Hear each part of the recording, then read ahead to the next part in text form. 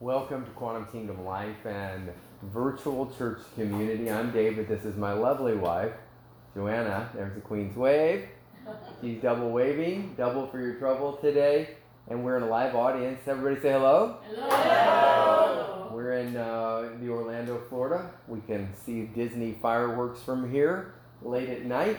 And so come by and see us some night on a Wednesday if you're in Central Florida. And tonight we've got a fun teaching and very exciting because the Bible wants us to be equipped for every good work. Things that are written beforehand or aforetime were written for our comfort of the scriptures and to strengthen us that we might have hope. And so tonight we're going to talk about 7 dimensions of prayer and 7 pieces of spiritual armor. 7 dimensions of prayer and 7 different pieces of spiritual armor that God has given us that we might be able to stand through any situation. Prayer is a type of spiritual warfare. Proclamation is a type of spiritual warfare. For prayer is something we do up to God in our vertical relationship, and then proclamation or decrees or warfare is something we do against the adversary. And so we inhale in prayer. We get filled up with the wisdom of God, the power of God, the presence of God, the love of God, the mind of the Lord on the matter. And then we have the strategies of heaven on how to dismantle the powers of darkness through declaration, through decree, through proclamation, and coming against the works of darkness while releasing the kingdom of light. So anything that you bind, you also want to loose. So you can bind the negative and loose the positive. You can also bind the word of God to somebody and loose somebody from wickedness. It just depends on how you address it. The end of the day is God knows your heart, and if he gives you something unusual to pray, he'll honor it. And if you have prophetic expression in prayer, sometimes you'll begin to smite your hands together in prayer, or you'll raise your hand and you start doing this. As you're doing that, it's an act of obedience as the Holy Spirit is leading. Whether they marched around Jericho 7 days, once a day, and on the 7th day they marched around 7 times, and then the walls fell down. There's sometimes a prophetic act that you'll do, like the king was told by Elijah to bang the arrows on the ground, and he banged them 3 times. And Elijah was upset. He says this was a prophetic act. This was your moment in time. And you were lackadaisical, you were lukewarm, you only banged the arrows 3 times, so now you will only defeat the enemies of Israel on 3 occasions as king, but if you'd have banged them 5 or 6 times, you would have utterly destroyed them. So there's prophetic acts that take place while we're in prayer and intercession. We're going to get into the 7 types of prayer tonight, but I want to lay a foundation that warfare has 2 sides to its coin for it properly spent. One is praying to God out of relationship and getting the strategies of heaven and getting our lives and our hearts right with the Lord. And the other is proclamation or decree or warfare. And if you're only doing prayer up and not warfare against the enemy, you're not going to get the full measure. Where 1 can put 1,000 to flight, 2 can chase 10,000. How many would like exponential increase in their prayer life and victory over the enemy? Amen. So if you're only doing warfare, I know a lot of people, they're like constantly coming against the enemy. They have no peace. They're constantly in warfare. Had a vision while praying for somebody the other day who's a mighty, mighty person of the Lord. I mean, we highly respect this individual. And when I was praying, I had a vision. I saw this individual with their hand in a field frozen to a sword. And I think the Old Testament scripture is, I think it's Benadiah. It wasn't like a common verse or something that, just quoting, but I saw that in this individual. I said, I just saw you in a field with all these, dead bodies of the enemy, not human bodies, but spiritual warfare that they had been involved in. And I saw them tired, but they didn't know how to stop fighting. And their hand was frozen to the sword, and they said, oh, I know who that is. That means something significant to me. I said, God is calling you into a place of rest where you're no longer fighting the enemy for everybody else, but rather you're resting in his presence. Those that wait upon the Lord, he renews their strength. In rest, you will find rest for your soul. There's a place where God will bring us into a place of rest in prayer, just reviving and inhaling and being restored, where the angels came and ministered unto Jesus after the 3 temptations in the wilderness. And he did warfare during that time. He spoke out of the book of Deuteronomy and the 3 temptations of Jesus in the book of Matthew. And in the book of Luke is another recording of it. But in Matthew 4, you see where he overcomes the lust of the eye. I'll give you all the nations of the world. Thou hast not in mind the things of God. And he said, I'll give you, throw yourself down. And do something supernatural, he says. For it is written, he will command his angels regarding you, to pick you up in their hands lest you dash your foot against a stone. Satan is quoting scripture, but out of context, out of timing. And then what happens is Jesus responds back again out of Deuteronomy. Test not the Lord thy God. And he says, well, you're hungry. It's been 40 days, you've eaten nothing, you're hungry. Eat. Command that stone to be made bread. He's the Son of God, he could do that. Whatever Jesus would speak in alignment with the Lord, the Father, would come to pass, because God can't lie. If he says a white wall is blue, the minute God says it, it becomes blue, because his word goes forth and doesn't return void. It accomplishes whatever it says. The reason God can't lie is whatever he says becomes true. So if he says you're healed, you're healed. If he says you're delivered, you're delivered. And you say, well, I'm looking at my circumstances. It doesn't matter. If God spoke, it's done. Stand. Sometimes standing is prayer. Stand, therefore. Put on the whole armor of God. So really, warfare has 2 sides. God's called us to have a double-edged sword in our mouth. Right? And so the word double-edged sword is really a partnership, where a double-edged sword is God puts the word in our mouth. Out of your mouth shall issue forth a 2-edged sword. God puts it in our mouth from heaven, and then we speak it out of our mouth on the earth, that it might be done in earth as it is in heaven. So we partner with God. Without God, we cannot. And for whatever reason, without us, God will not. And guess what? The enemy also needs partnership in the earth, because he's a disembodied spirit, and he's looking for a few people that will yield to him, that he can step into the lives of, and he can use. I mean, God's angels aren't going to commit murder. God's people shouldn't be committing murder. And the devil, the thief, only comes to steal, kill, and destroy. He is a murderer.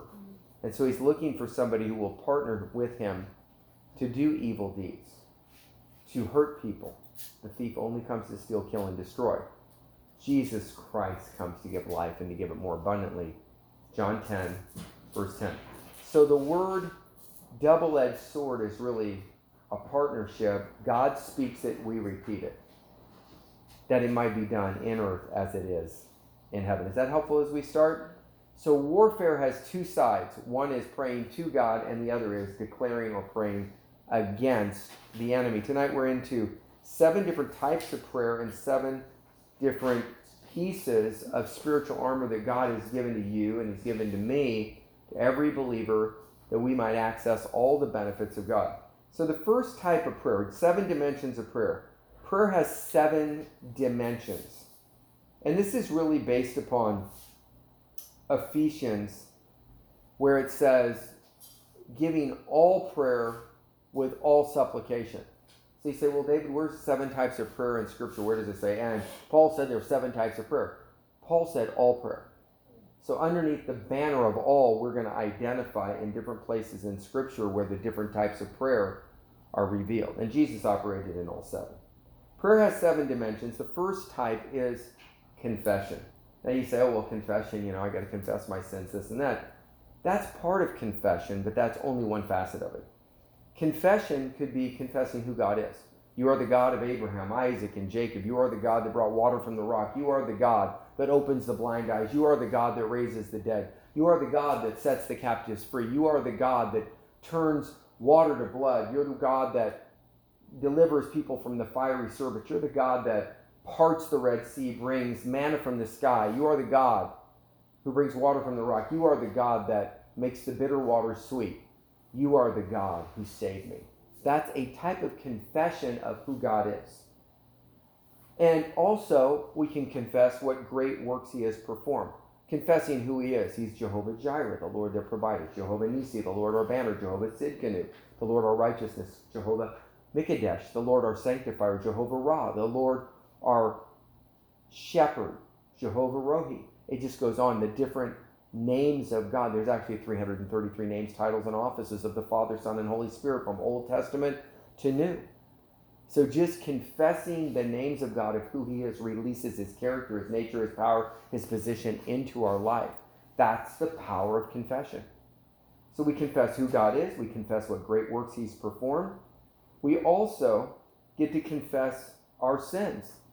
If we confess our sins, he's faithful and just to forgive us and to cleanse us from all unrighteousness. If we walk in the light as he is in the light, the blood of his Son, cleanses us from all sin. So confession brings freedom. Confession is good for the soul. And 1 John 1, 9 through 11 is if we confess our faults, he is faithful and just to forgive us and to cleanse us from all unrighteousness. The word all in the original Hebrew or the Greek language there, it means all. And he sets our sins as far as the east is from the west, and he puts them into a sea called forgetfulness. And he puts up a sign in the sea of forgetfulness that says, no fishing. The other type of confession under the first type of prayer, which prayer has 7 dimensions, is we confess who we are in Christ. I'm the righteousness of God in Christ Jesus. Christ in me, the hope of glory. As he is, so are we in this present world. Nothing is impossible. Nothing is impossible with God. And since he lives in us, nothing is impossible for us when we walk in agreement with him, because we have a double-edged sword in our mouth.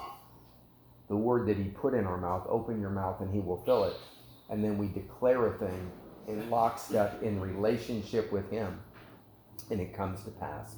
Because his word does not go forth and return void, but accomplishes what it's been sent forth to do. Do you know angels respond to the two-edged sword in your mouth? When God puts a word in your mouth and you repeat that word, it has fire on it, it has power on it, it has love on it. When you just quote the Logos word, it may or may not. It's like hit and miss. I mean, you could quote, it's 807. You could quote it's 807 all day long, and twice a day you'd be right. That's the Logos word. Twice a day you're right. But when it's the Rhema word, it's the God-breathed word, the double-edged sword in your mouth. It's not Christian lottery. There's an old story where a guy was praying unto the Lord. He said, God, I heard where you just open the Bible and, I get a word, and I just really need a word right now. So he opened the Bible, and it says, and Judas hung himself. So he's like, I don't like that. I better try this again, right? So he opened the Bible back up, and it says,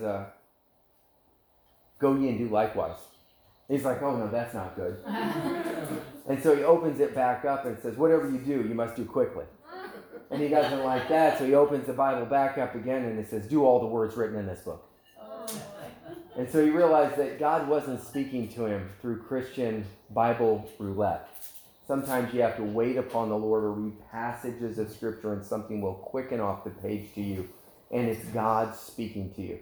Now, we know that wasn't God speaking to him in that way, because the Bible would never recommend that somebody go kill themselves. Thou shalt not commit murder, right? Mm-hmm. So that's just an illustration.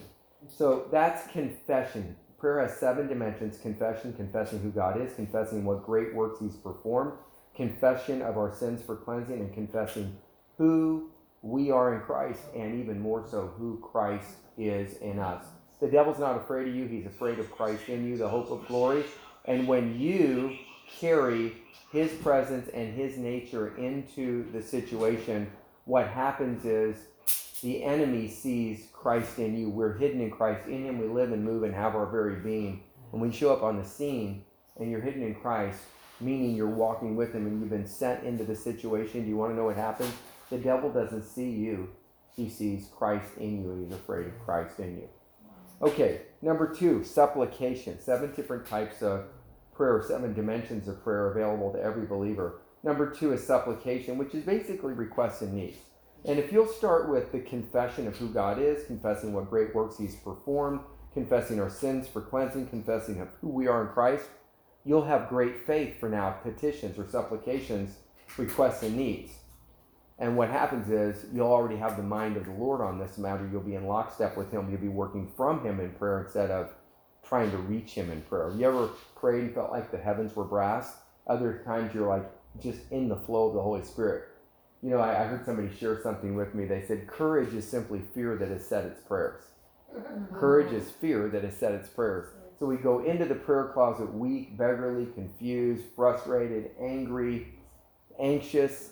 But when we connect with him, something happens. We get changed from Clark Kent to Superman in the booth, in the secret place. And we come out clothed with power from on high.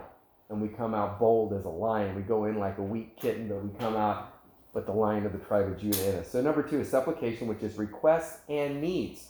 Requests and needs. There's nothing wrong with giving requests and asking for needs. But don't start with requests and needs. First, confess who God is. You're the God of Abraham, Isaac, and Jacob. Then confess who God, what great works he's done. You parted the Red Sea. You raised the dead. You opened the blind eyes. You bring water from the rock. Now our faith level starts to rise, because faith comes by hearing, and hearing by the word of God. Romans 10:17. So if we quote the word and declare the word and speak of who God is, let God arise, let his enemies be scattered. He inhabits the praises of his people. And we declare that our faith level rises when we hear the word of God coming out of our own mouth, based upon the scripture. And supplication is 2, requesting needs. Number 3 is intercession. Now, intercession is praying in the Holy Spirit for others. Romans 8:26 says, when we don't know what to pray for as we ought, the Holy Spirit helps us in our weaknesses or frailties and makes intercession for us with groanings that words cannot express. Romans 8:26. So there's a type of intercession that comes upon us. Do you know you can't intercede for somebody unless the Holy Spirit empowers you to? You and I can never enter into intercession on our own.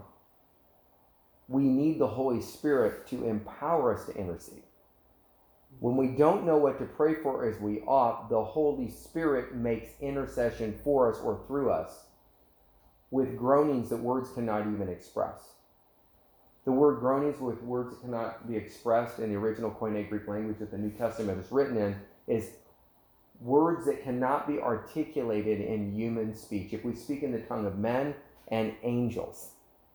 So sometimes you'll get an angelic tongue, sometimes it's just a groaning and you're just crying out. You can't even get words out.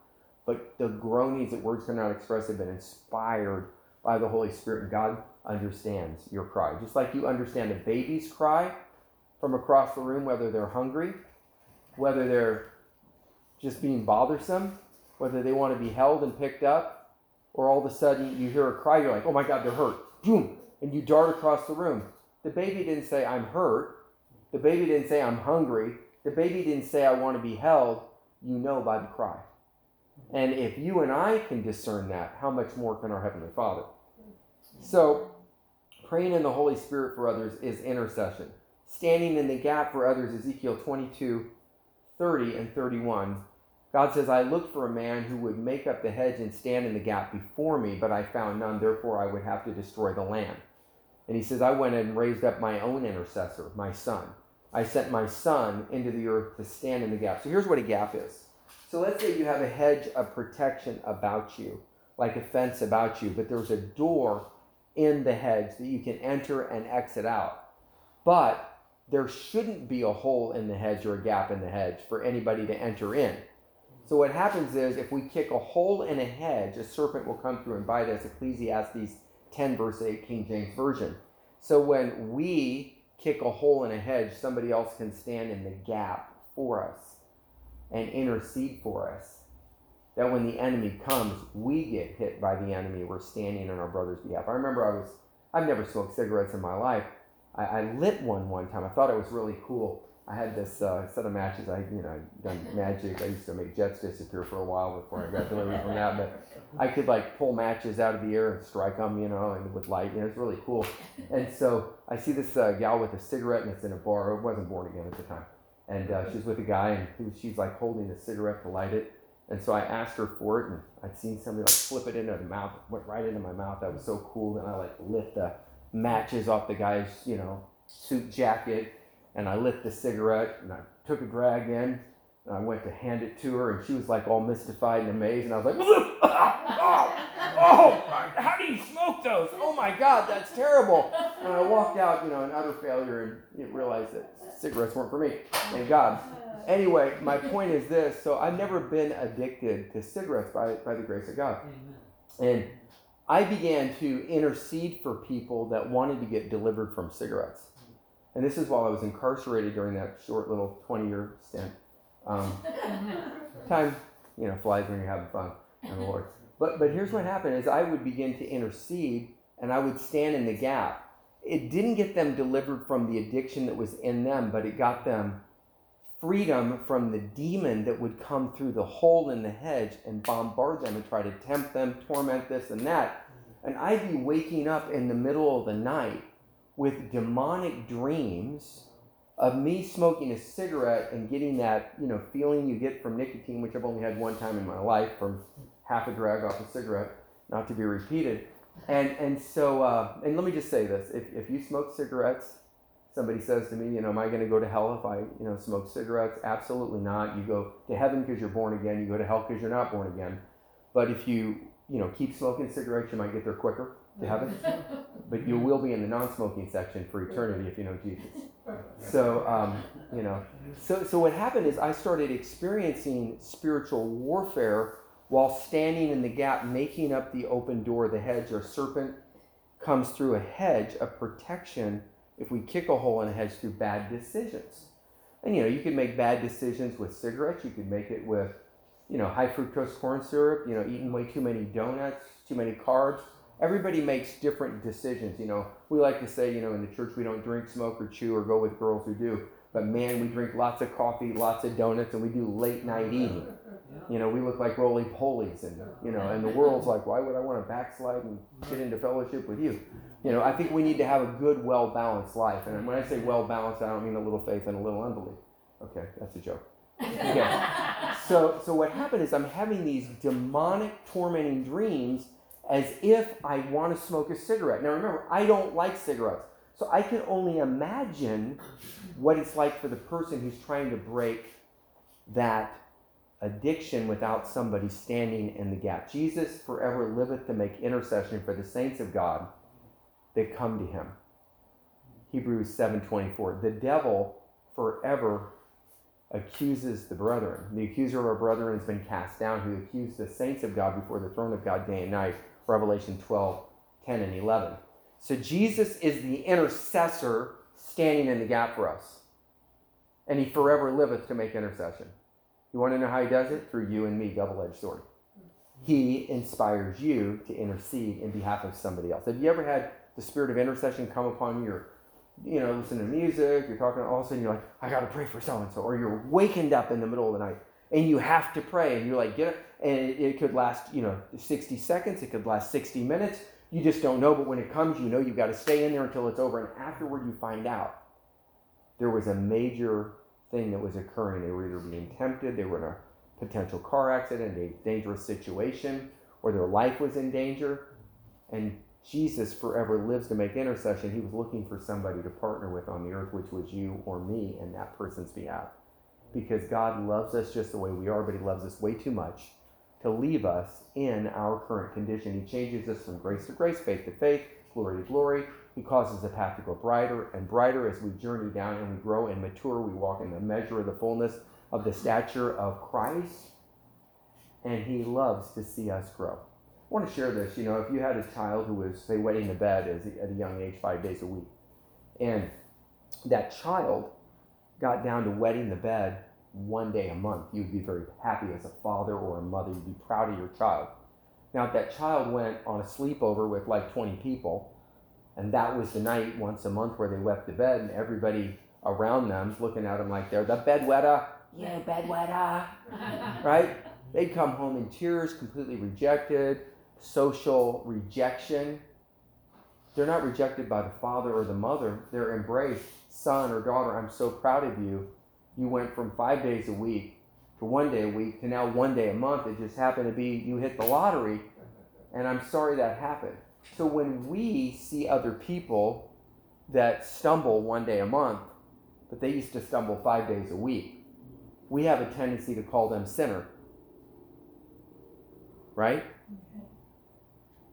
But what's God's perspective on them, who forever lives to make intercession for them that they might become better? The only time we look down upon a person is when we're bending over to help pick them up, dust them off, put their feet back on solid ground. Because the thief only comes to steal, kill, and destroy. Jesus comes to give life and to give it more abundantly. The thief, the devil, is the accuser of the brethren. Jesus forever lives to make intercession. What ministry are you partnering with? The ministry of Jesus, interceding for those who are stumbling?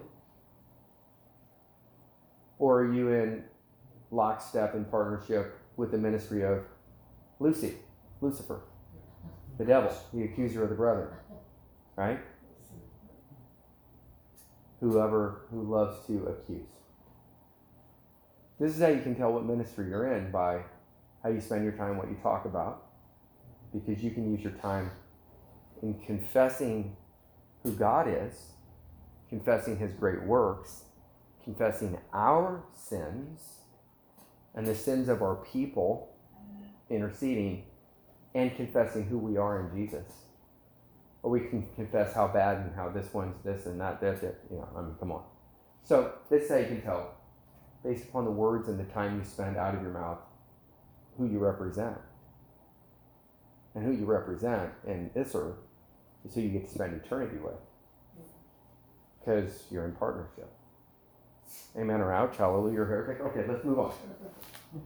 Anyway, hopefully that helps somebody. So what happened was, then God gave me an anointing to pray for people to get delivered from cigarettes. And I would curse the root of nicotine, and I could literally smell the demon leave them.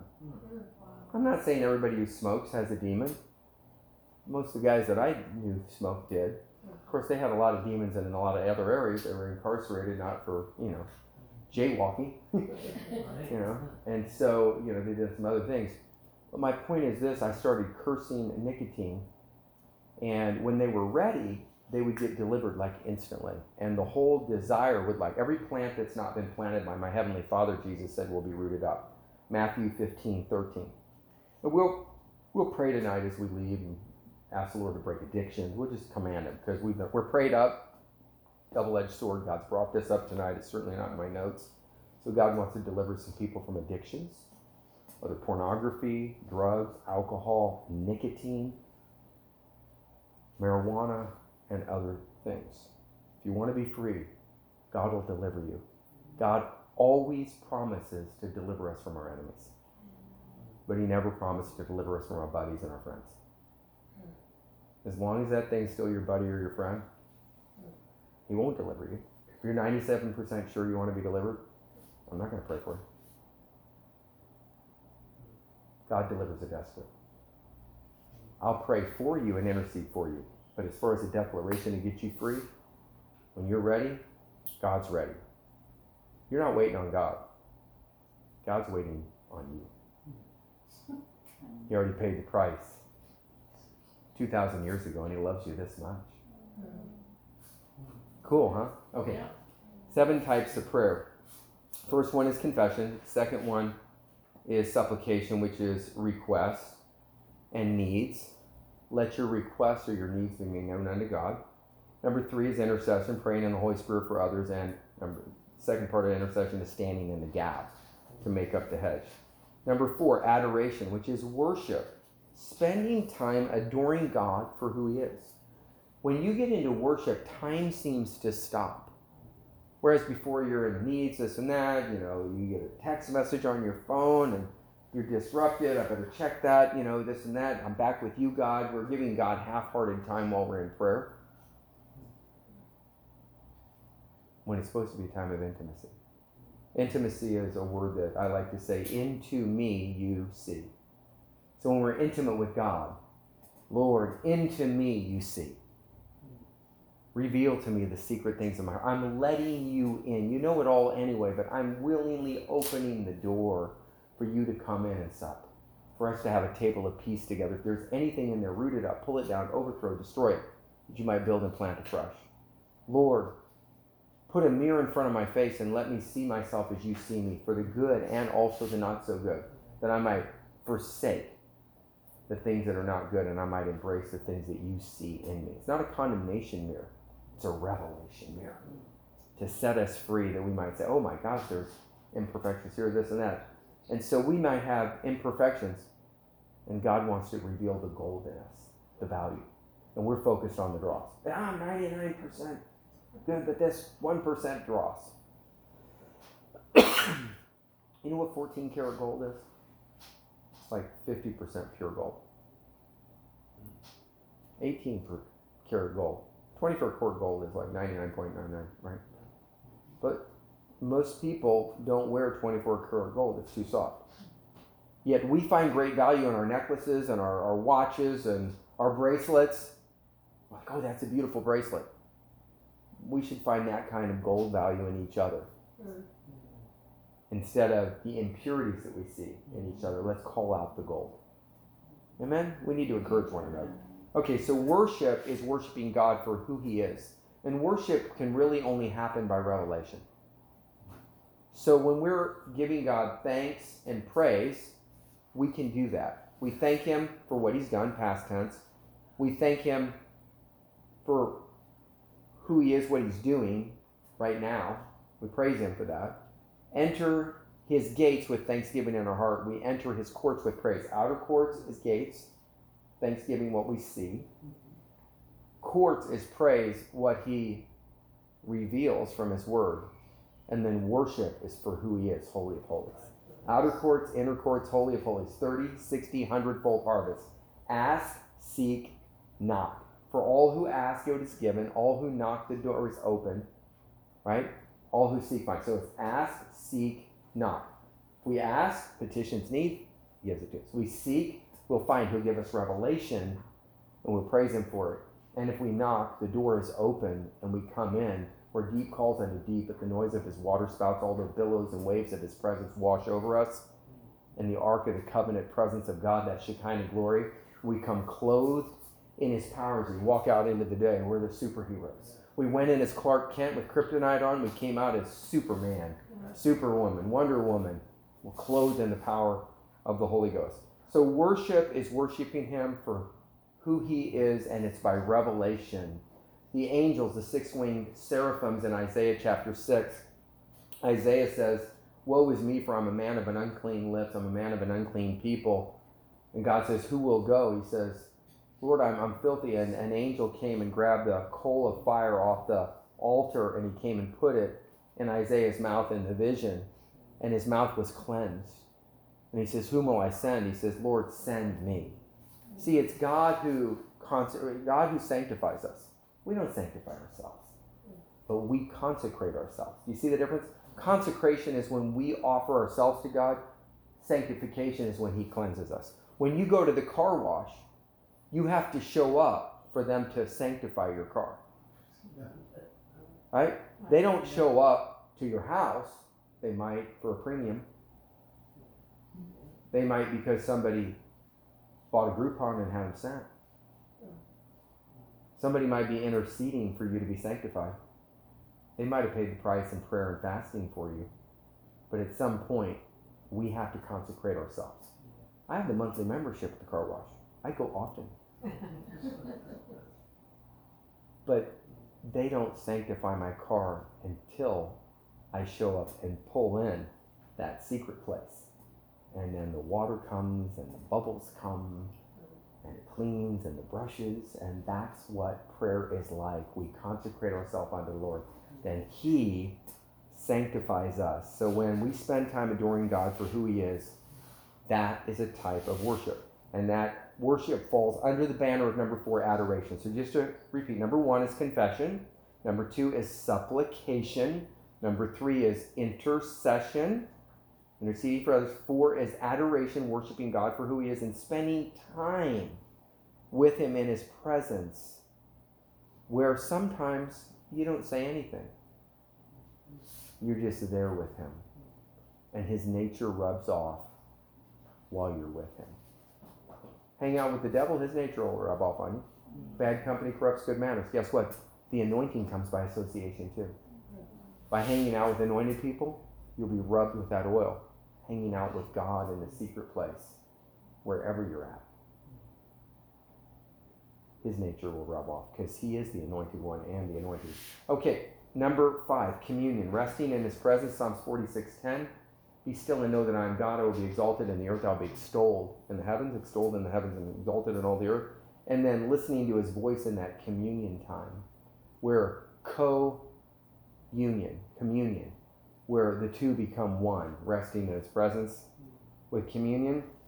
You can also take the body and blood of Jesus. We like to end our prayer time. My wife and I get up and she plays piano and worships and sings, and then the heavens might open. I sit on the couch and I'm waiting for the Lord. I'll pray in tongues.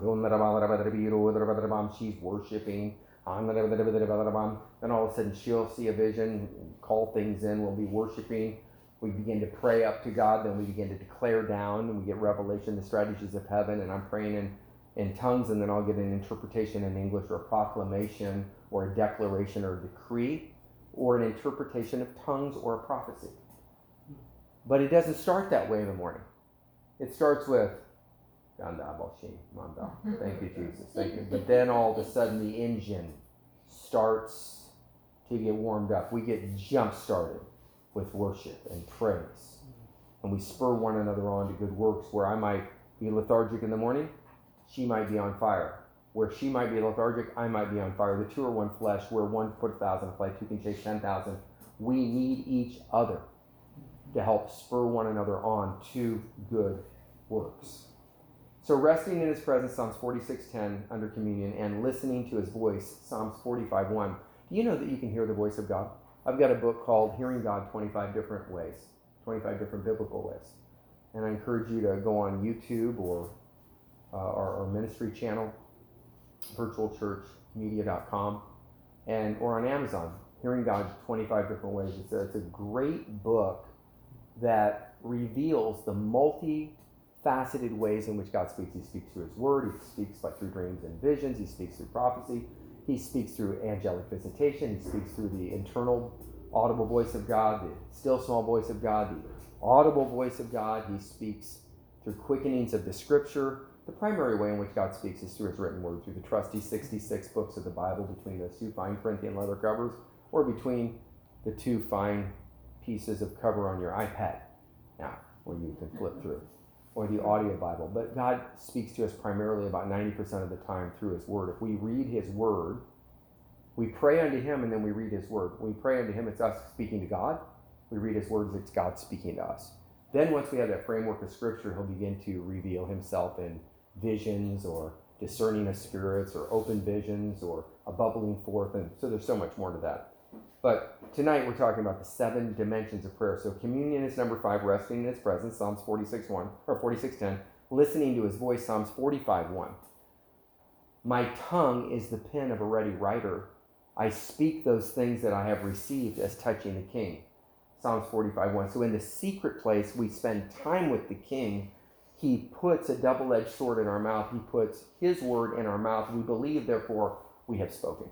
So it's a rhema word that goes forth and doesn't return void, but it accomplishes the work for which God sent it to do. And if we'll open our mouth, he'll fill it. Now, that doesn't mean we go around eating spiritual gunpowder all day and then shoot off our prophetic mouths the rest of the day, right? You don't start in the morning with that and then run off and be because that wouldn't be prophetic, it'd just be pathetic, right? Because we've got to have the nature of the Lord in us. But when we spend time with him, we don't just have the prophetic word, we have the prophetic character of Christ. He's a God of love. And then we'll restore such a one in a spirit of meekness, lest we too are tempted. Back to the cigarette thing. So as I began to pray for people, God just began to break that spirit of nicotine out of them. And I would literally smell the demon leave, smell the spirit of nicotine. Some people smoke cigarettes and it's really not an offensive smell. I mean, I've never really enjoyed the smell of cigarettes. Other people carry a different odor about them, and that's normally means they have a demon. And it's a stronghold that needs to be broken. So not everything that a person does is a demon. Sometimes it's just a choice. But if you make that choice perpetually, I know some people, I don't know why I'm on a cigarette thing. But I know some people, they spend their whole life around cigarettes. They take breaks to smoke cigarettes. They got to make sure they don't run out of cigarettes. When they're going to get low on cigarettes, they've got to measure how much money they have. They can't wait to get off a plane to go smoke a cigarette. They want to smoke one cigarette before they go through to get on the plane. Their whole life revolves around cigarette. My dad used to say, tobacco is a filthy weed. It was the devil who sowed the seed. It stinks your breath and smells your clothes and makes a chimney out of your nose. Smoke, smoke, smoke that cigarette. Don't smoke that cigarette. Anyway, so it's funny. Okay, anyway. So communion, resting in his presence and listening to his voice. Number 6, thanksgiving. We thank him for what he's done and for what he is doing. God, I thank you. One day I was awakened 3 times in the night, one at 3 a.m., one at 4 a.m., and one at 5 a.m. And it was 2 women with clipboards, and I think they were symbolic of angels or messengers. And I was in like an office park, sitting down ready to maybe eat lunch or something. It was a bright day, industrial park, and I was on a nice bench and manicured, kind of area with beautiful lawns. And these 2 women showed up, one with a clipboard in hand, one stood, and the other one said, "The Lord, the Father has invited you to the office of Thanksgiving at 5 a.m. And I thought, the office of Thanksgiving? I said, he has? She says, yes, he has. And she looked at her clipboard. And I woke up, it was 3 a.m. 4 a.m., I had a similar dream. Same 2 women came from a different angle. The Father has invited you to the office of Thanksgiving at 5 a.m. And I said, okay. They nodded, and I woke up. It's 4 a.m. 5 a.m., 3rd dream. The Father has invited you to the office of Thanksgiving. Oh, yes, I know. I'm looking forward to it. And they nodded, and I woke up, and it was 5 a.m. And I got out of bed, and I thought, okay, I guess I've got to give God thanksgiving. I don't know what this office of Thanksgiving is, but, you get 3 dreams in a night, 3 a.m., 4 a.m., 5 a.m. I mean, this is the clue phone. Vanna White is offering free vowels to solve the puzzle. If you miss this one, you might be might not hear from God for a while, So I got out of bed. It's 5 a.m. I'm in prison. It's about 1997. And I got on my knees and I began to thank God for what he has done. And it lasted about 2 minutes and I ran out of gas. I ran out of things. And I thought, well, okay, I guess I'm done. And all of a sudden, before I got off my knees and crawled back into bed, and it was dark in the unit because they didn't turn on the lights till 6 a.m., all of a sudden, the Holy Spirit reminded me of something that God had done for me that I didn't realize he'd done. And I said, oh, wow, you did that for me. I thought that was just coincidence. I thought it was my charisma that brought that. I didn't realize it was the charisma of your Holy Spirit that did that. And so, that was the favor of God that did that. Or that disaster was averted. Or this was... And I began to thank him for these things. And all of a sudden, this began to flow. And God began to show me all these things that he'd done that I didn't know he'd done for me. But by revelation, I began to thank him for what he's done. And he began to show me what he's about to do. Began to thank him for the things he's about to do. And the next thing I know, it was no longer 5:02 a.m. The lights came on. It was 6 a.m. I'd been at the office of Thanksgiving for an hour. And instead of being tired because I got an hour less sleep, I was invigorated because I'd been in the presence of God. And then he began to do amazing things. Whatever gets rewarded gets repeated. If you thank God for something out of appreciation, he'll do something else for you. But if you take it for granted, he might back off. So I encourage you, because you're invited, to the office of Thanksgiving. Thank him for what you know about, and then he'll show you the rest, like he did for me. So, number 6 is thanksgiving. Number 7 is praise. Praise is glorifying his name, boasting of his greatness. Praise is also commending God for his mighty acts.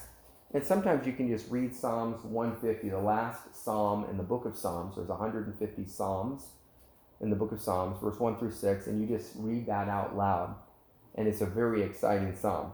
So there's 31 Proverbs, which is one for every day of the month. There's 150 Psalms, which means there's 5 for each day of the month. So if you don't know what to read, you can start your day with one proverb, meaning a chapter, not one verse, and 5 psalms. And how do you know what day you're on? Well, if today's the 24th, you can start with Proverbs chapter 24. And tomorrow you can start with Proverbs chapter 25. And you can take the Psalms and you can just do them in 5 psalm clips. And if you'll do that for 30 days, I give you the 30-day challenge. Psalms and Proverbs. It'll change your life. You'll have wisdom from the Proverbs. And you'll have praise, thanksgiving, and adoration from the Psalms. So glorifying his name, boasting of his greatness, commending God for his mighty acts. So that is the 7 different dimensions of prayer. 1, confession. 2, supplication, which is requests and needs. 3 is intercession, interceding for others by the Holy Spirit. 4 is adoration, which is worship and spending time adoring God for who he is. 5 is communion, resting in his presence and listening to his voice. 6 is thanksgiving for what he has done and for what he's doing. 7 is praise, glorifying his name, boasting of his greatness, commending God for his mighty acts. And I got to share something with you. When you boast in God for his greatness when you're alone with him, Psalm 68:1 shows up. God inhabits the praise of his people. And when praises go up, blessings come down. And when God arises, his enemies are scattered. If you struggle with torment, just begin to boast in God, and tormentors will leave. Okay, now, that's the prayer side. Ready for the warfare side? Too much? No. Okay. We don't want you half equipped. Because warfare involves praying to God, getting filled up, and then going and praying against the enemy. When you have your phone, you have to charge it. No chargy, no talkie. You ever run out of cell phone? I got 2% left on my phone. I've got to put my phone on the charger. You don't want to be in warfare against the enemy when you haven't had your spirit man on the charger communing with God. Otherwise, you go to cast out a devil and it's like, come out in the name of Jesus. When you're charged up, it's like, you come out of him right now, and the devil knows. He recognizes Christ in you, the hope of glory. Okay, so God's given us 7 pieces of spiritual armor that are mighty through God to the pulling down of spiritual strongholds. 1 Corinthians 10, 3 through 5. Here is 7 pieces of armor from Ephesians chapter 6, verse 10 through 18. And really, put on the whole armor of God that you might be able to stand in the day. Stand therefore, having your feet shod with the preparation of the gospel of peace, the helmet of salvation, the breastplate of righteousness, the belt of truth,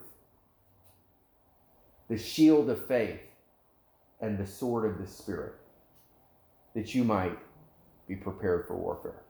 So this is the armor of God that we put on daily. How often do you put the armor on? You put it on every day. Don't go out without your armor. The emperor has no clothes. I think that's what the angels think about us sometimes. We go out without our armor. And they're like, the king's kid went out without his clothing on. Spiritual armor. Now, we might have a beautiful suit or a beautiful dress on. We might be dressed to the nines, looking good, in the hood. We're looking vogue, going rogue. We're looking Chanel and Versace, whatever it is, but we don't have our spiritual armor on.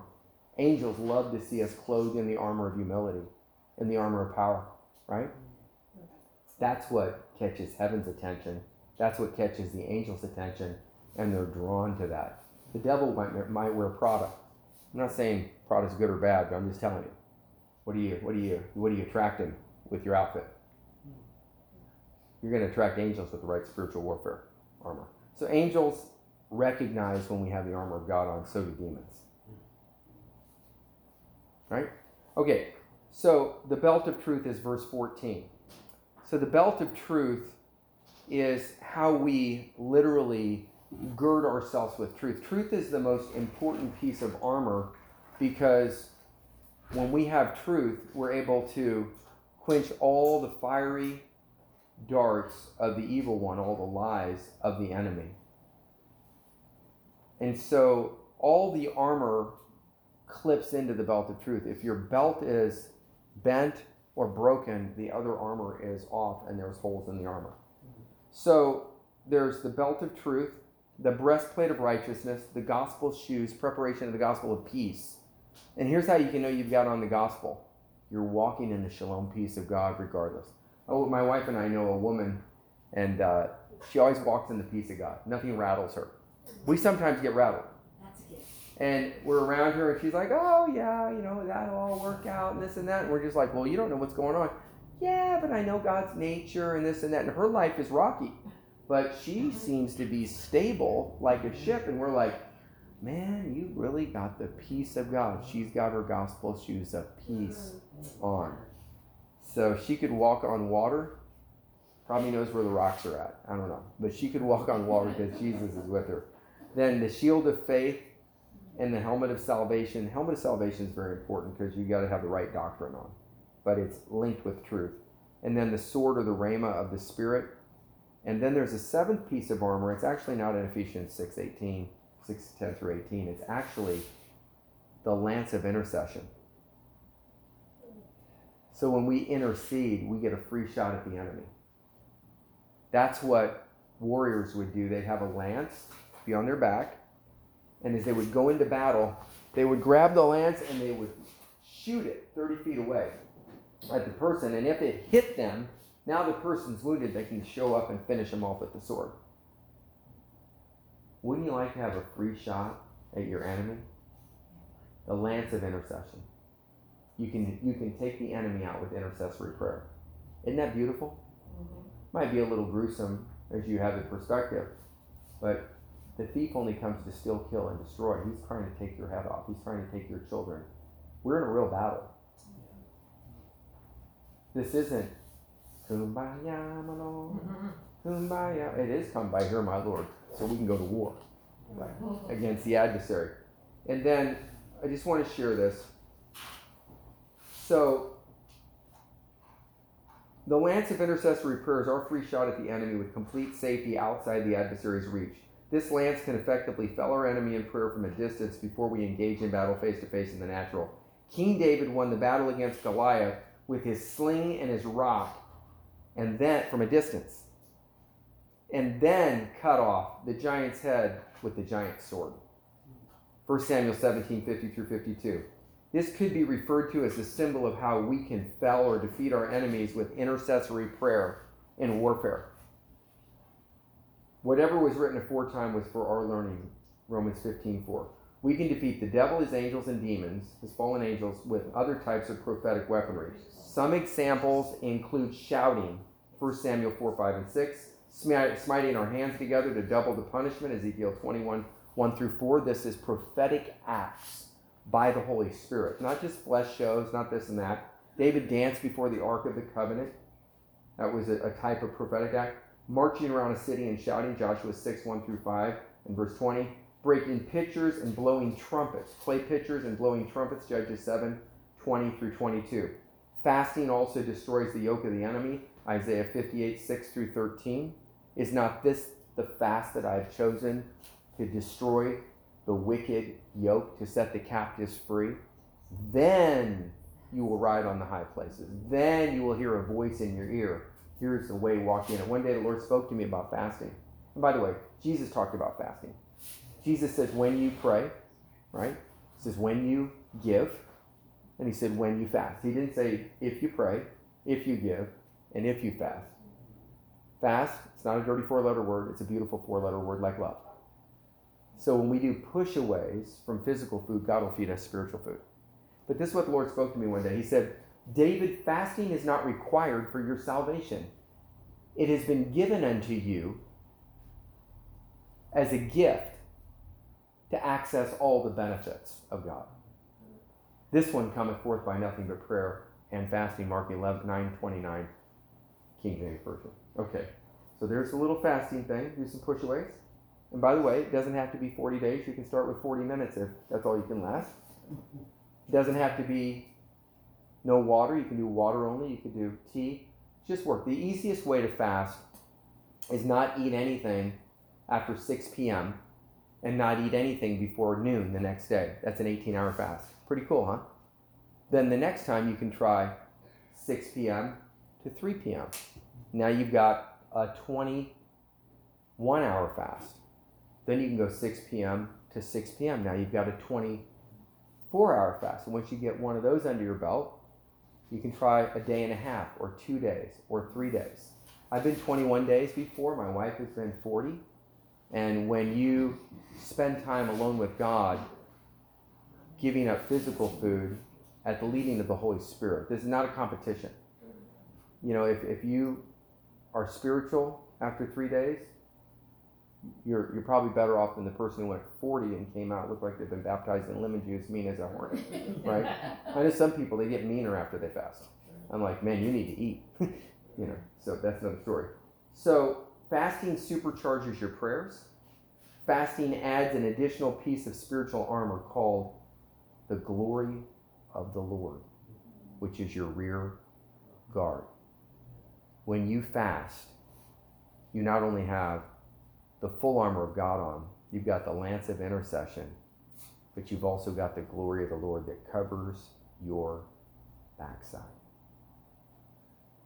Fasting destroys the yoke in us, and it gives us power to destroy the yoke over other people's lives of the enemy, and it gives us power to defeat our enemies. Conclusions. We have been given spiritual weaponry from God to battle against the enemy. It's use it or lose it. Use it or it stays in the closet, right? We are not to be ignorant of the enemy's devices, 2 Corinthians 2:11.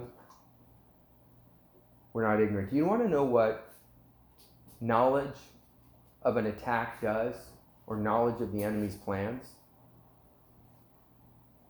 It gives you half a chance not to be tripped up by it or defeated by it. Half a chance, because you know about it. You have foreknowledge. But it should give you 100%. But we can't just sit around on our blessed assurance eating spiritual bonbons. We have to take action in intercessory prayer and warfare and things in the natural as the Lord leads. We must stay in an attitude of prayer. And by the way, these weapons work effectively when we're in right relationship with God. Prayer is inhaling, warfare is exhaling. No inhaling, no exhaling. Inhale, prayer. You go to do something, exhale in warfare. But if you always do in the warfare,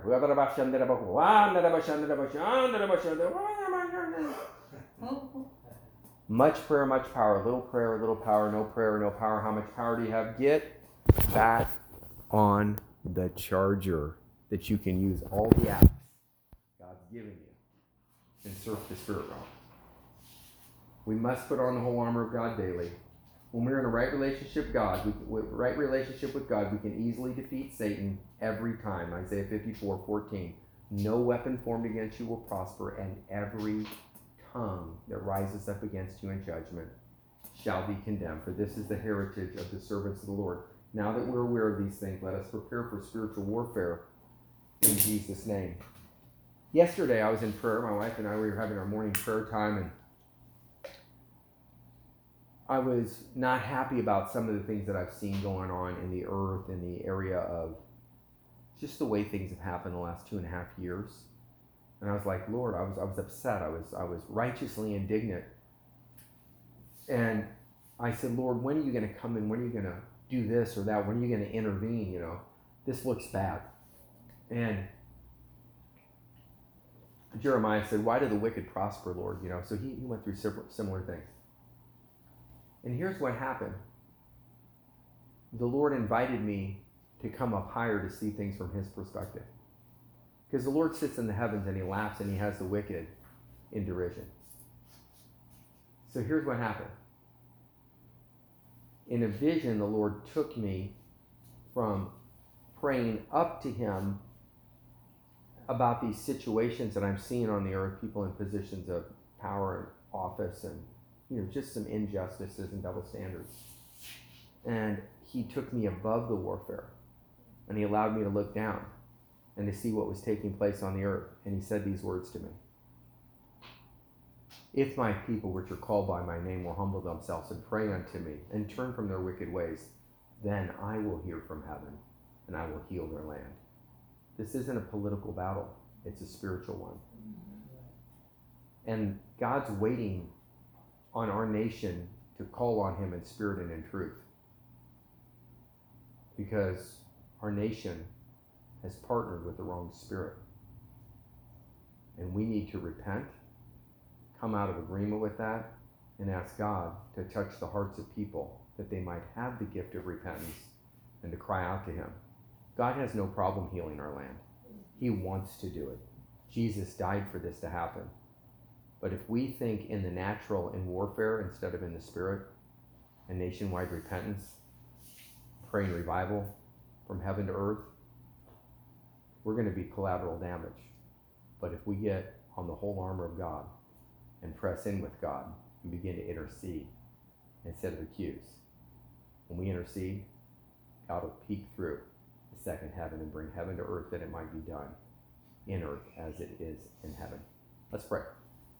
And for those that have struggled with addiction, that are listening online, or are listening to this on audio at a later time, or you woke up in the middle of the night, you're jonesing, it's your day to be free. I'm David Herabedian, and I approve this message. Jesus has approved the message. He loves you just the way you are, but he loves you way too much to leave you in your condition. He wants to set you free. God delivers the desperate. And if you're sick and tired of being sick and tired, God wants to deliver you today, whether it's pornography, whether it's drugs, alcohol, whether it's promiscuity, it's whatever it is, God wants to deliver you. He paid the price. Jesus was hung up for your hang-ups and mine. He delivered me, he had mercy, and if he did it for me, he'll do it for you. Are you ready? Let's pray. In Jesus' name, whether it's the lockdown of lust, the Bastille of bitterness, the penitentiary of pride, the handcuffs of hatred, the shackles of shame. Lord, I thank you for setting your children free, your sons and daughters free right now. I break the power of addiction, nicotine, that weed spirit, that 420 spirit. I break your power right now. Every plant that's not been planted by my heavenly Father shall be rooted up right now. I root it up. I root it up. I release the angels of the Lord to come minister to you. I also speak to that area where there was addiction. All addictions are a need for love. I release the Father's love to you to replace that woundedness, that rejection. Spirit of rejection, I break your power. Hope deferred, I break your power. Right now, I command you to come out right now. This individual's life. Father, I thank you for giving them new vision, a new perspective. I thank you for elevating them like you graciously brought me up in the realm of the Spirit yesterday in prayer that changed my perspective off of people in positions of influence or power and put it back on your ability to touch the lives of those on earth that will cry out to you, and then you would hear from heaven and heal the land. We thank you now.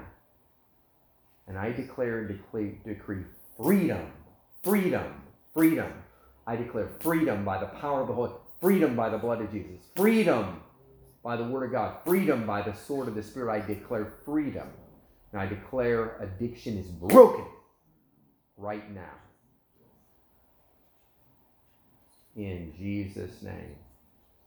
I see people that have pills that are going to go flush them. I see people literally throwing things away because whom the Son sets free is free indeed. Stand fast, therefore, in the liberty wherewith Christ has set you free, and be not entangled again with the yoke of bondage. You are dead to that thing, but alive with God in Christ Jesus. Just say, I'm dead to sin, but alive with God in Christ Jesus. I'm dead to that thing, but alive. Anytime it tries to come back, you can say, I'm dead to cigarettes. I'm dead to that thing. You can name whatever it is in that blank, whatever has been your stronghold. Say, I'm dead to that, but alive with God in Christ Jesus. If old things have passed away, all things will become new. Thank you, Father, for cleansing them from their very thought, the thinking patterns. And I thank you, Jesus, for standing in the gap to make up the hedge. When the enemy comes back in, they're not bombarded anymore. They now have their own mind to think by the mind of Christ. and choose life this day. And we declare you free in Jesus' powerful name. And I break off automatic renewal, and I command the default position now to shift into the mind of Christ regarding you. There it goes. There it is. Shift. Shift happens. Hallelujah. It's your day. Amen and amen. I'm David. This is my lovely wife, Joanna. There's Queen's Wave. And we are the Herodians, virtualchurchmedia.com. Visit us online if you want to partner with us. We appreciate it. And sow in, help send us out. Fuel us up, send us out. We'll see you next week. God bless you. Bye-bye. Amen.